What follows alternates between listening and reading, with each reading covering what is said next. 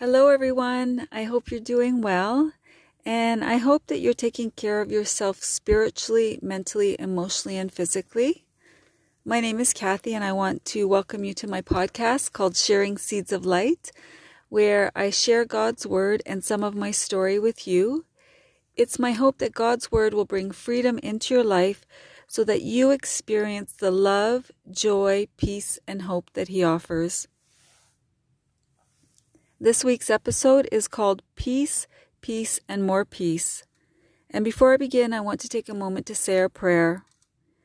Heavenly Father, in a world where there is chaos and confusion, I pray the words we read today will bring peace into our hearts and minds.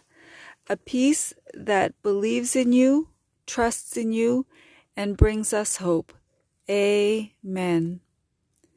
Today we're going to read from the Gospel of Matthew, chapter 6, verses 5 to 18. If you have your Bible or Bible apps ready, please follow along. So Jesus said, "When you pray, don't be like the hypocrites who love to pray publicly on street corners and in the synagogues where everyone can see them. I tell you the truth that it is all the reward they will ever get. But when you pray, go away by yourself, shut the door behind you, and pray to your Father in private. Then your Father who sees everything will reward you. When you pray, don't babble on and on as the Gentiles do. They think their prayers are answered merely by repeating their words again and again. Don't be like them, for your Father knows exactly what you need before you ask Him. Pray like this. Our Father in heaven, may your name be kept holy. May your kingdom come soon. May your will be done on earth as it is in heaven. Give us today the food we need, and forgive us our sins as we have forgiven those who sin against us. And don't let us yield to temptation, but rescue us from the evil one. If you forgive those who sin against you, your heavenly Father will forgive you. But if you refuse to forgive others, your Father will not forgive your sins.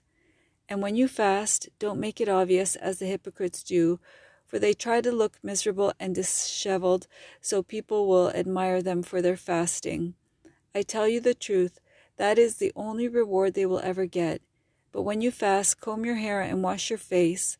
Then no one will notice that you are fasting except your Father who knows what you do in private, and your Father who sees everything will reward you. Amen. In these passages, Jesus talks about prayer and fasting. Although my focus in this episode is on the prayer that Jesus taught us in these scriptures, I want to take a moment to talk about fasting. Although fasting oftentimes means the abstinence from eating food, there are different kinds of fasting, such as fasting from social media, fasting from television, fasting maybe from one of your favorite foods, or fasting from video games. Fasting from something will help you to focus on God and will help you to come closer to Him. Although I do fast, where I only eat between the hours of 9 a.m. and 6 p.m., and I eat 3 healthy meals and sometimes a snack a day, I am not an expert at fasting. So if you plan on doing any type of fasting that involves food, please talk to your doctor or healthcare professional before you start. To get back to why I read these scriptures today, it was to share with you something that brings me peace. In these passages, Matthew 6, 9 to 13, Jesus taught us what is called now in the Christian circle the Lord's Prayer, or in the Catholic Church it's known as the Our Father. Praying this prayer brings me peace. It brings me peace in my heart and in my mind. And today, I want to pray this prayer over you and your family and your friends. Our Father in heaven, may your name be kept holy. May your kingdom come soon. May your will be done on earth as it is in heaven. Give us today the food we need, and forgive us our sins as we have forgiven those who sin against us. And don't let us yield to temptation, but rescue us from the evil one.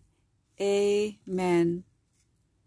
In closing, I pray you have a blessed and happy week ahead, and I pray that you find a good Bible-based church that will help you grow in your faith and understanding of God's Word. Take care.